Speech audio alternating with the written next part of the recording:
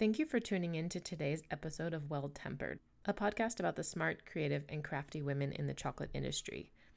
This is part of a series of mini-sodes with women in the fine cacao and chocolate industry who talk specifically about some of their roles and the things that they do to bring to the world great chocolate or amazing opportunities within chocolate.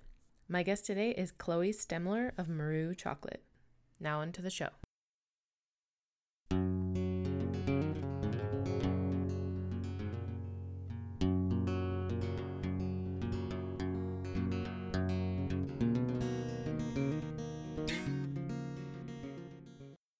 I'm so honored to have Chloe Stemler with me today. She is dialing in from Ho Chi Minh City in Vietnam. Good morning, Chloe. Good morning. Good evening. Yes, all over the world. We'll just let everyone know on the other end of this podcast that you are actually in the Maru factory, and that's why if they happen to hear a little bit of noise, it is literally because you find yourself next to all of the wonderful machines and processes that make Maru chocolate come to life. Indeed. So why don't you walk us through a little bit about what your role is at Maru and how long you've been there, maybe a little bit about how that position came to be. Sure. R&D manager at the Maru factory. I do a lot of tests.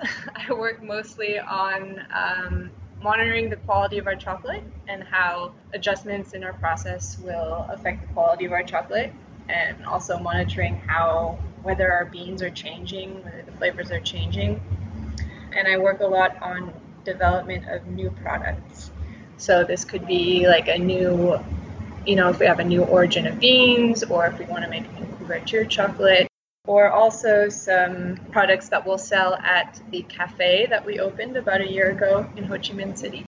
At the cafe, we have the opportunity to do sort of some different bars, so some flavored bars or bars with inclusions or holiday special event bars. So I work a lot on those types of products. Also special event products. Sometimes if we're sponsoring an event, we get a request from a specific client. And just to confirm, so if we have any people that are visiting Vietnam, they can now see you all in the south in Ho Chi Minh City, and also a soon to open cafe called, again, like the other, Maison Maru in Hanoi. Yes, that's true. Fabulous. That'll be opening hopefully by the end of the summer. Hopefully, yes. We all understand construction deadlines. Yes. Talk us through a little bit about what your background is with chocolate or pastry skills that led you to take this R&D position.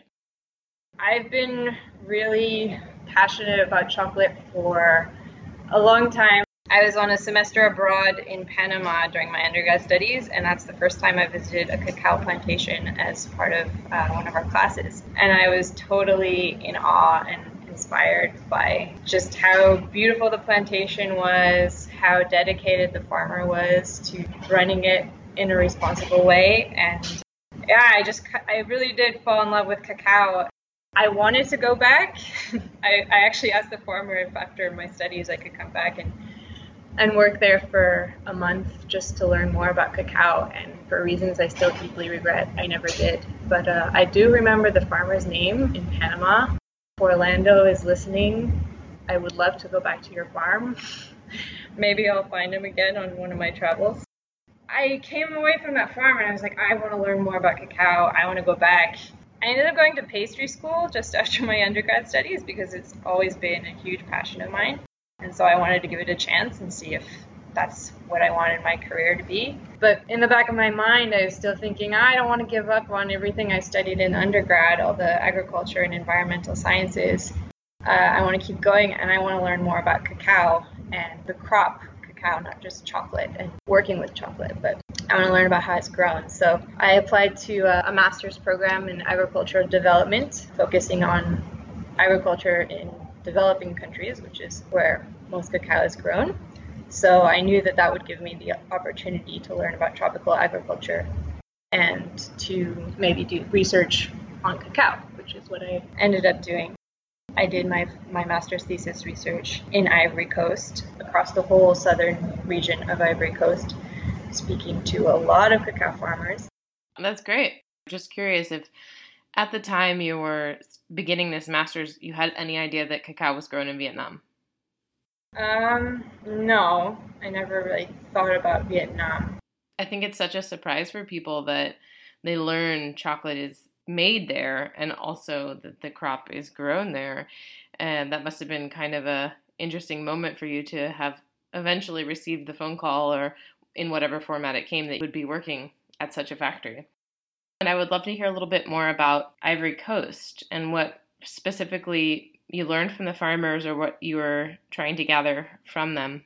I was doing my second year of the master's in Montpellier, and there's a well-known tropical agriculture research institute there called the CIRAD, and they do a lot of research on cacao. So I contacted a researcher from there who's done all of his work in Ivory Coast, and he offered me a project looking at analyzing results of fertilizer field trials that had been conducted over 3 years on farmer plots. So it was a little bit different. A lot of research is conducted on experimental plots, but in this study, they said, okay, we're gonna test fertilizer across the entire region with farmers on their actual plantation. And the objective was to look at why results were different from one farmer to another and from one region to another, and also study farmers' reactions to it and whether they would adopt using fertilizer or what were the challenges to it.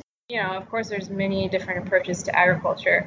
One philosophy is that, especially in West Africa, in Ivory Coast, where cacao has basically, it's been cultivated by expansion. So farmers have expanded into all of the possible forest area that there's been in this region to grow cacao, and basically there's almost none left. And so there's nowhere left to expand. So it might need to make more money off of their plots of land, which they do. They need to intensify a little bit, which is not necessarily something that I am really enthusiastic about. But And Chloe, intensified, do you mean amp up the productivity?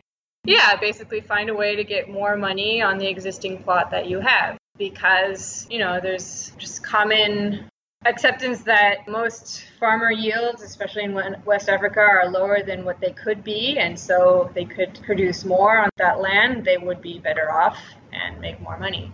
I don't think it's necessarily the root of the problem. I think the main problem is that they just don't get paid enough money for their cacao, whether they're making 400 kilos per hectare or 1 ton per hectare. I think you can't just ask farmers to produce more and that's how they're going to make a better living. I'm sensing, yes, an absolute love affair with cacao, as you mentioned, from the moment you started this program in Panama. And I love that you asked Orlando, if he's listening, that he could find you and that you can go back. And now I sense also from you this passion and care for the people of Ivory Coast and certainly the other areas of the developing world where cacao is grown. What do you see happening where you are now in Vietnam that maybe has led you to further understand the way that farmers work at this origin, or similarities, differences? Yeah, well, Vietnam was super interesting because it's completely different than when you go visit cacao growing areas in Ivory Coast. I mean, it's much less of an adventure to get to a cacao farm generally. I mean, maybe also it's the ones that we work with because they do produce good quality and they receive a good price.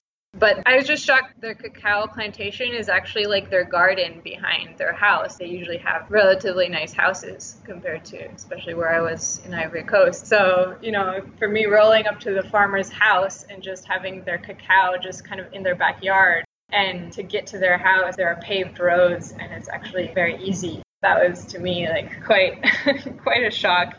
That's the main difference. And then also, there's less subsistence farming with the farmers that we work with in Vietnam compared to all the ones I met in Ivory Coast, which were also subsistence farmers at the same time. But the farmers in Vietnam tend to grow a lot more cash crops and don't do as much subsistence farming. Is it generally right alongside someone who's also farming coffee, or is it a completely different activity for the farmers that Maru works with? In some provinces, there is quite a lot of coffee very near cacao plantations, especially in the highlands and Daklak. There's a lot of coffee grown up there, and there's also cacao. But actually, not that many of the farmers that we work with grow both. But other common crops are pepper, Fruits are very popular in Vietnam and they can be sold for a pretty good price. So on the local markets, pomelo and durian fruits and dragon fruit. Yeah, pomelo and pepper, those are crops that are pretty profitable. So farmers tend to have very diversified productions. Fascinating. In a way, you've also trained your palate to be accustomed to some of the fruits, vegetables, or just the natural terroir of Vietnam while you've spent your time there with Maru. Share with us how your position as R&D manager or your experiences thus far have prepared you to perform your job better. Well, of course, you're always inspired by the local ingredients and the local food that you experience when you're in a new place. I mean, I'm somebody who loves cooking and who loves pastry, and I've moved and lived in a lot of different countries, and each time I move, my style or what inspires me changes a little bit. So in some places, I'm much more inspired to make different pastries out of what I find there, and different ideas pop into my mind about what I feel like making. That's always fun when you get to go to a new place and then be inspired by the ingredients that you find there.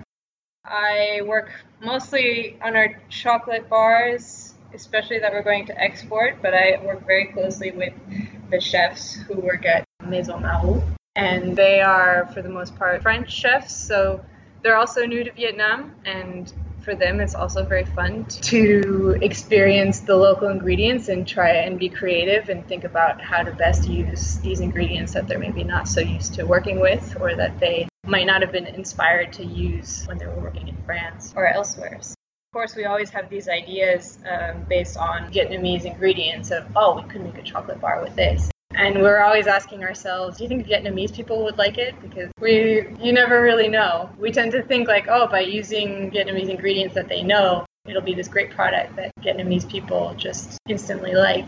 But you never know because chocolate is not a traditional Vietnamese food. They're not used to eating chocolate. And so you never are really sure what products they will like. But for the most part, it's often appreciated when it does have a Vietnamese ingredient that they do recognize. And you're mostly speaking here surrounding the pastries or what's on offering at the cafe spaces Maison Maru. But if we were talking about chocolate bars that you ship internationally, and if there's anyone listening who has not tried Maru, we strongly encourage you to get your hands on some. It's beautiful chocolate with incredible identification of terroir in different provinces of Vietnam. You've also recently come out with some flavored bars, or inclusion bars, I suppose they might be called. And in just mentioning what you had said, Chloe, about how there's that balance of what will be acceptable and interesting for the foreign market and what locals might find interesting, what goes into that consideration when you're launching something for the product line that will ultimately hit international shelves? You know, one of the core values and the core to the story of Maru and to the brand of Maru is that we make chocolate in Vietnam from Vietnamese cacao. And basically we want our product to come from Vietnam. We are branching out into flavored bars, and the inspiration was that sometimes in one of the origins where we source our cacao, there's also, another product that is very common in that province and that represents that province. So the first bar that we launched with a flavor was coconut milk bar, and so we use cacao from Bến Tre province in the Mekong Delta.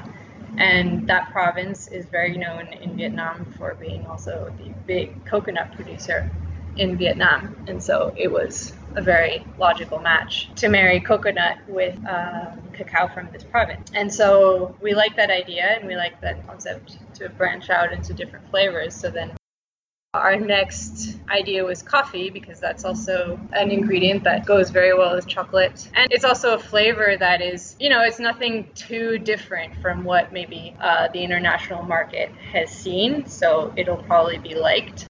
It's important for us to just make products that we like as well, and with tastes maybe that won't shock us either compared to what we're used to eating. Coffee and chocolate was kind of a natural fit, and we use coffee from a coffee producer in the same province as where we source our cacao from in Lâm Đồng province. Great. So I'm going to go back to essentially the beginning of the questions that I sent you. And that was in understanding a bit more about how you're involved with innovation and product development at Maru. you're focusing a lot of your time currently on roasting and creating roasting profiles for the cocoa beans. So I was hoping that you could share with us a bit more about what that process is like for you and in general, such, an internationally recognized brand creating not a large amount by any standards of industrial weight, but more so just a very burgeoning craft market company. And if it is difficult to replicate particular roasts. We can start one by one, but it's more so that first part of how you came maybe into that roasting position, what that process is like.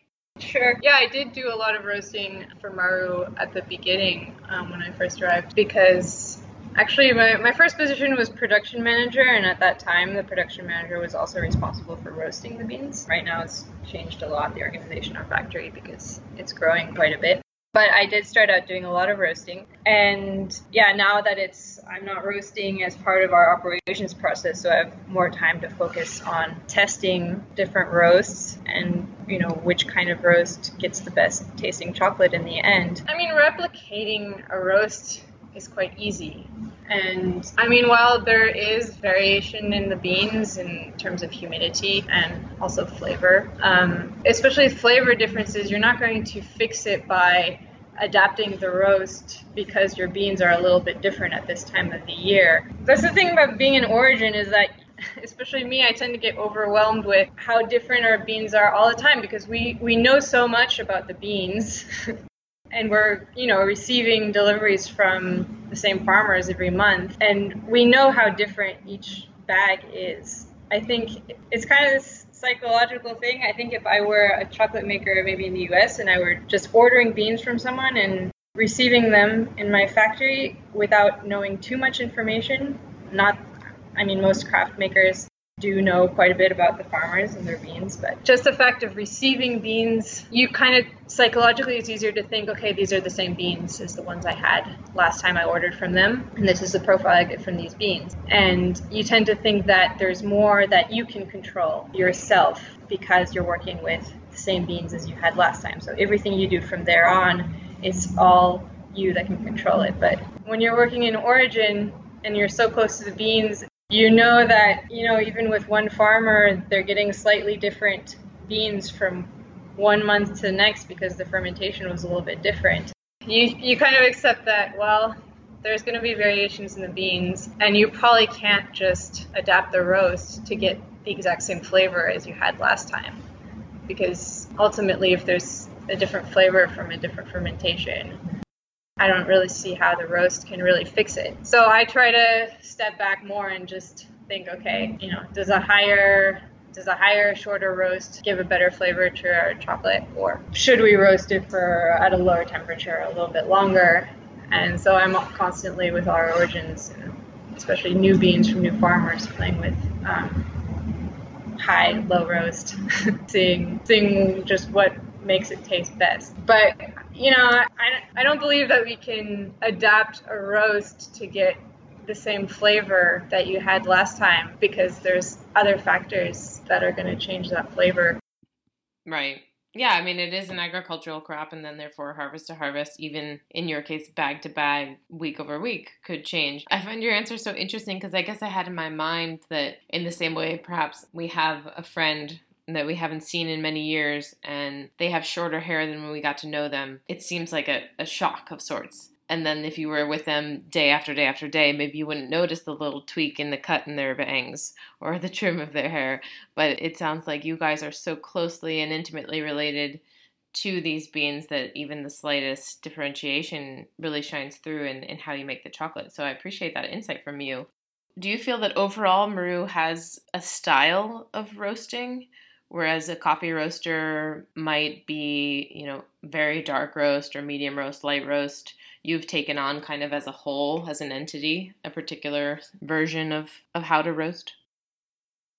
Well, Sam and Vincent, they weren't chocolate makers from the beginning. So when they decided to make chocolate, and they just reached out to as many people as they could to learn about chocolate making. And so often in the craft chocolate world, makers tend to roast a little bit lower to keep all those fine flavor notes in the cacao. So we do roast at a fairly low temperature. For me, that's not always what I prefer. It works with some beans, but some beans we notice taste a lot better if we roast it a bit higher. But in general, yeah, so Maru kind of adopted like the general style of what most craft makers say they do is sort of low temperature roast. And we roast to taste, actually. We don't just plug in, time and temperature and then have a standard way. I mean, we're tasting the beans as we're roasting. So I like to think that, if the beans were, more humid, we're tasting them anyway, so we'll give them a couple extra minutes that they need if these beans were different from last time. So that's, for us, kind of the particularity of how we roast, is that we do roast to taste, and we're very attentive to each batch. That's a good point. So I'm going to move on here to the statement that, and even in one of the recent awards, I have noticed, and others have noticed, that there's this concept or vernacular of tree to bar, which is gaining attention. And I have read on your bars the terminology pod to bar, which is cheeky and I'm sure has its own origin story as well. But within that gaining popularity in origin countries and to explain for someone who might be listening, traditionally that's kind of the term that's been dedicated to people that are either growing the cacao directly on the land that they own and then therefore turn the beans into chocolate there, or even source within the same country of origin to chocolate. We kind of talked about this, but maybe it's just to dive a bit further. What has the feedback been from local consumers who maybe know nothing of this terminology, and it's not relevant necessarily to their day-to-day life, but yet they've come to understand that you are now a paramount leader of fine chocolate and confections within the country they may call home? I don't think that a lot of Vietnamese people have ever heard about the expression tree to bar. They're definitely very impressed that we make chocolate here in Vietnam and that the cacao comes from Vietnam. That's pretty exciting to them. But what's also been part of Maru's success in Vietnam is Maru's success outside of Vietnam. And I mean, I find it a little bit unfortunate that, sometimes a foreign brand or a foreign company is higher esteemed than a local company. So the fact that they know that Maru sells chocolate all over the world and that we have success elsewhere in the world, that's definitely helped also sales in Vietnam to have that kind of recognition. Okay, so maybe the better leader question on that would have been, if the Vietnamese are eating chocolate, what is their chocolate of choice traditionally? How are they generally partaking of it? They don't eat a lot of chocolate, but there are, like the foreign candy bars that, the American brand that you find everywhere, Kit Kats and Snickers. But for the most part, they really don't eat a lot of chocolate. Gasp. It's new to them, but it's, especially Ho Chi Minh City, but Vietnam is experiencing tremendous economic growth.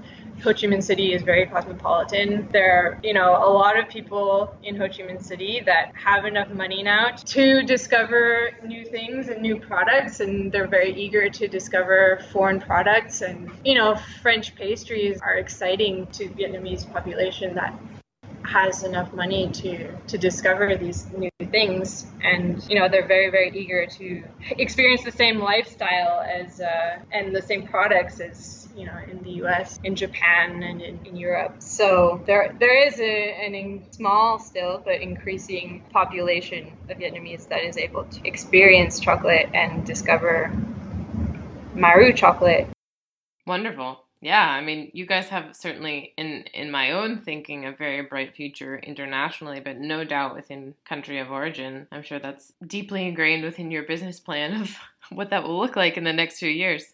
Absolutely, and we've been very impressed by the success that we've had in Vietnam over the last year, and especially spurred by the opening of the cafe in Ho Chi Minh City last year. That's really contributed to much more sales in Vietnam, and so it's a good sign that it's a highly esteemed brand in Vietnam and that people are very open to chocolate and to discovering chocolate. So Yeah, and to no doubt mochas, because as I can recall from my visit there, they love their coffee.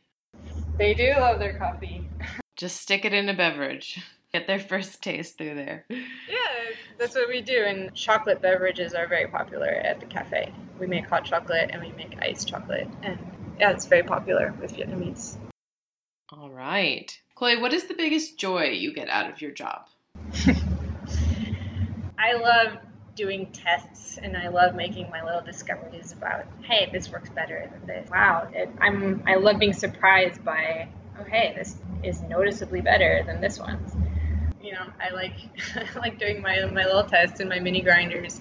And I also really love creating new products. I love it when I have a specific request or, you know, I know that there is an event coming up or a holiday coming up and I kind of get to just be creative and test whatever ingredients I like. And I'm always super excited when, in the end, people are happy with it and it tastes good and it's a little bit different. So, yeah, that's my greatest joy is creating things and testing things. With that, I'm sure that every day is different and wildly different by that end. But do you have something that you could walk the audience through what maybe a semi-typical day would look like? A semi-typical day would be, starting out and going around the factory, monitoring how the chocolate's doing in the machines, monitoring the temperature, if we're going to empty, monitoring the particle size. So just, generally walking around and seeing how everything's going. And then usually I take care of my tests. So I usually have something going on in my little mini grinder. I'll take care of that, or I'll have done a test in our production area. It can vary really a lot because I'm also sort of a one-person team. So, you know, if I want to make a new bar with, lime or ginger, well, I go out to the market and I buy lime and ginger. You know, those things can take up a good part of my day because I'll go to the market, buy some lime and ginger, I'll peel it, I'll dry it, and I'll make my test batch with it, and then I'll have to temper it. So, yeah, my tests do take up a lot of my time. It's hard to really describe a typical day. If there's an issue, there's always issues that come up. Issues with bean quality. If that's the case, then I'm usually tackling that and seeing what happened and checking out the flavors, seeing if it's okay or not. And then going directly to the farmer, or do you also then have a chain of communication that you would tell this to Samuel or Vincent, and then therefore they need to express what might have gone wrong in a harvest or in a fermentation? I'm usually working closely with our sourcing manager. Her name is Twee. She's amazing and has a really good relationship with all of the farmers, and she does most of the bean selection. So she's visiting all the farmers constantly. And so if there's ever an issue with beans, then I talk to her about it and she can talk to the farmer about it. And oftentimes, we won't just tell the farmer. Oftentimes we'll try and offer a solution as well with the farmer. We're not just, we want to maintain good relationships, and we also want to be helpful. And not just, reject their beans and stop working with them because we weren't happy with them one time. That's definitely not our approach, and it's not wise either for us to work that way. Yeah, if there's an issue with the beans, farmers are usually quite receptive to the feedback that we give them, and they're open to doing a better job drying, and we'll help them out if there's some equipment or infrastructure that they need. Are you seeing more farmers that are interested in getting into the planting of fine cacao? It's a little bit of a precarious situation in Vietnam because there are other crops that are more profitable. Maybe not more, but some of the farmers that we work with, they get really into it along with us. If we give them feedback about fermentation and the quality of their beans, they're very meticulous and they want to improve, and so some of them are enthusiastic about it. Or the other day, actually, I went on a sourcing trip, and one of the farmers, he separated a pod from each different variety that he has on his farm in a fermentation batch, so we could do a cut test and taste each different variety. And that was pretty special because they're usually all mixed. But yeah, that was very cool. And that was very cool that the farmer was curious and excited about doing that too. And of course for him, it's a good idea because then if we give the feedback about which varieties are best, he can go ahead and plant more of those. It's better for everyone. For sure. No, it's his own R&D lab too. So that's incredible that he's able to take that initiative to apply essentially the standards of innovation and curiosity that you have to his own plantation. Right. Love that. I was going to ask you if chocolate and cacao was a part of your everyday diet, but it sounds like it is. Of course it is. It's part of my job because I test every batch that comes out. I taste it. It's a whole different experience now for me to eat chocolate when it's at work at the factory and to eat chocolate outside of the factory. But I surprisingly still really enjoy eating it outside of the factory. And I get really excited about tasting other people's chocolate. It's more exciting now than it was before I worked in a chocolate factory because I'm so used to our chocolate that it's even more interesting to notice how other people's chocolate is different from ours. And so I still, we have boxes full of bars that we've gathered at events and, Northwest Festival and Festival in Paris. And, being to bar makers always share bars. And so we have boxes here full of bars. And it's still like a treat to, after lunch, come in and open up a new one and taste a new bar. I still really enjoy it. I'm not totally sick and over chocolate. That's good news for all of us. Well, we'll close with a little bit more about you in a way. If there's something that I have missed or something that you suddenly say to yourself, oh gosh, that's something that I would want to share because it's an important part of my day or important part of my role or would inspire someone else who might be endeavoring on something similar, either an origin pod tree to bar or just a small factory somewhere. Like a final thought. It doesn't have to be necessarily about your day. It's just from where you stand now with Maru and from where you've come from, either something you've learned or something that would be imperative for someone listening to get an idea of either how you spend your days or if they were interested in following some of your footsteps, what maybe would be necessary for them to get a better handle on. I definitely think passion and enthusiasm are some of the most important things because that's mostly what's gotten me here is that I never get bored of it or tired of it. And so that's how you keep learning. If you don't have the enthusiasm, it's very limited. And it is really enriching to have an experience in the country of origin, both making chocolate and sourcing the cacao, just because you have no boundaries as to how much you can learn from each step of the process. For me, I consider myself really fortunate to be able to participate in sourcing outings and learning about the beans and tasting the different beans, seeing the fermentation process, and then also getting to work really closely with the chefs who then transform our chocolate in the cafe.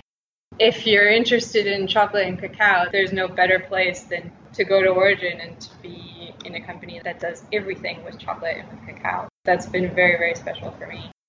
Thank you. That's fabulous. And I would just end on that note as well, that I think it's so special and amazing that regardless of the kilometers or the miles that stand between us, we can all gather and learn from another in these sessions and even further through other pieces of education and elements of the community. So thank you for making time today and on a work day, and we'll let you get back to tasting and creating. We're actually expanding the factory too, and we have a bunch of new machines to test, so that's also going to be my next project. So I'm pretty excited. Very cool. Well, thank you, Chloe, and a huge hello also to everybody at Maru, where I'm saying collectively we're big fans.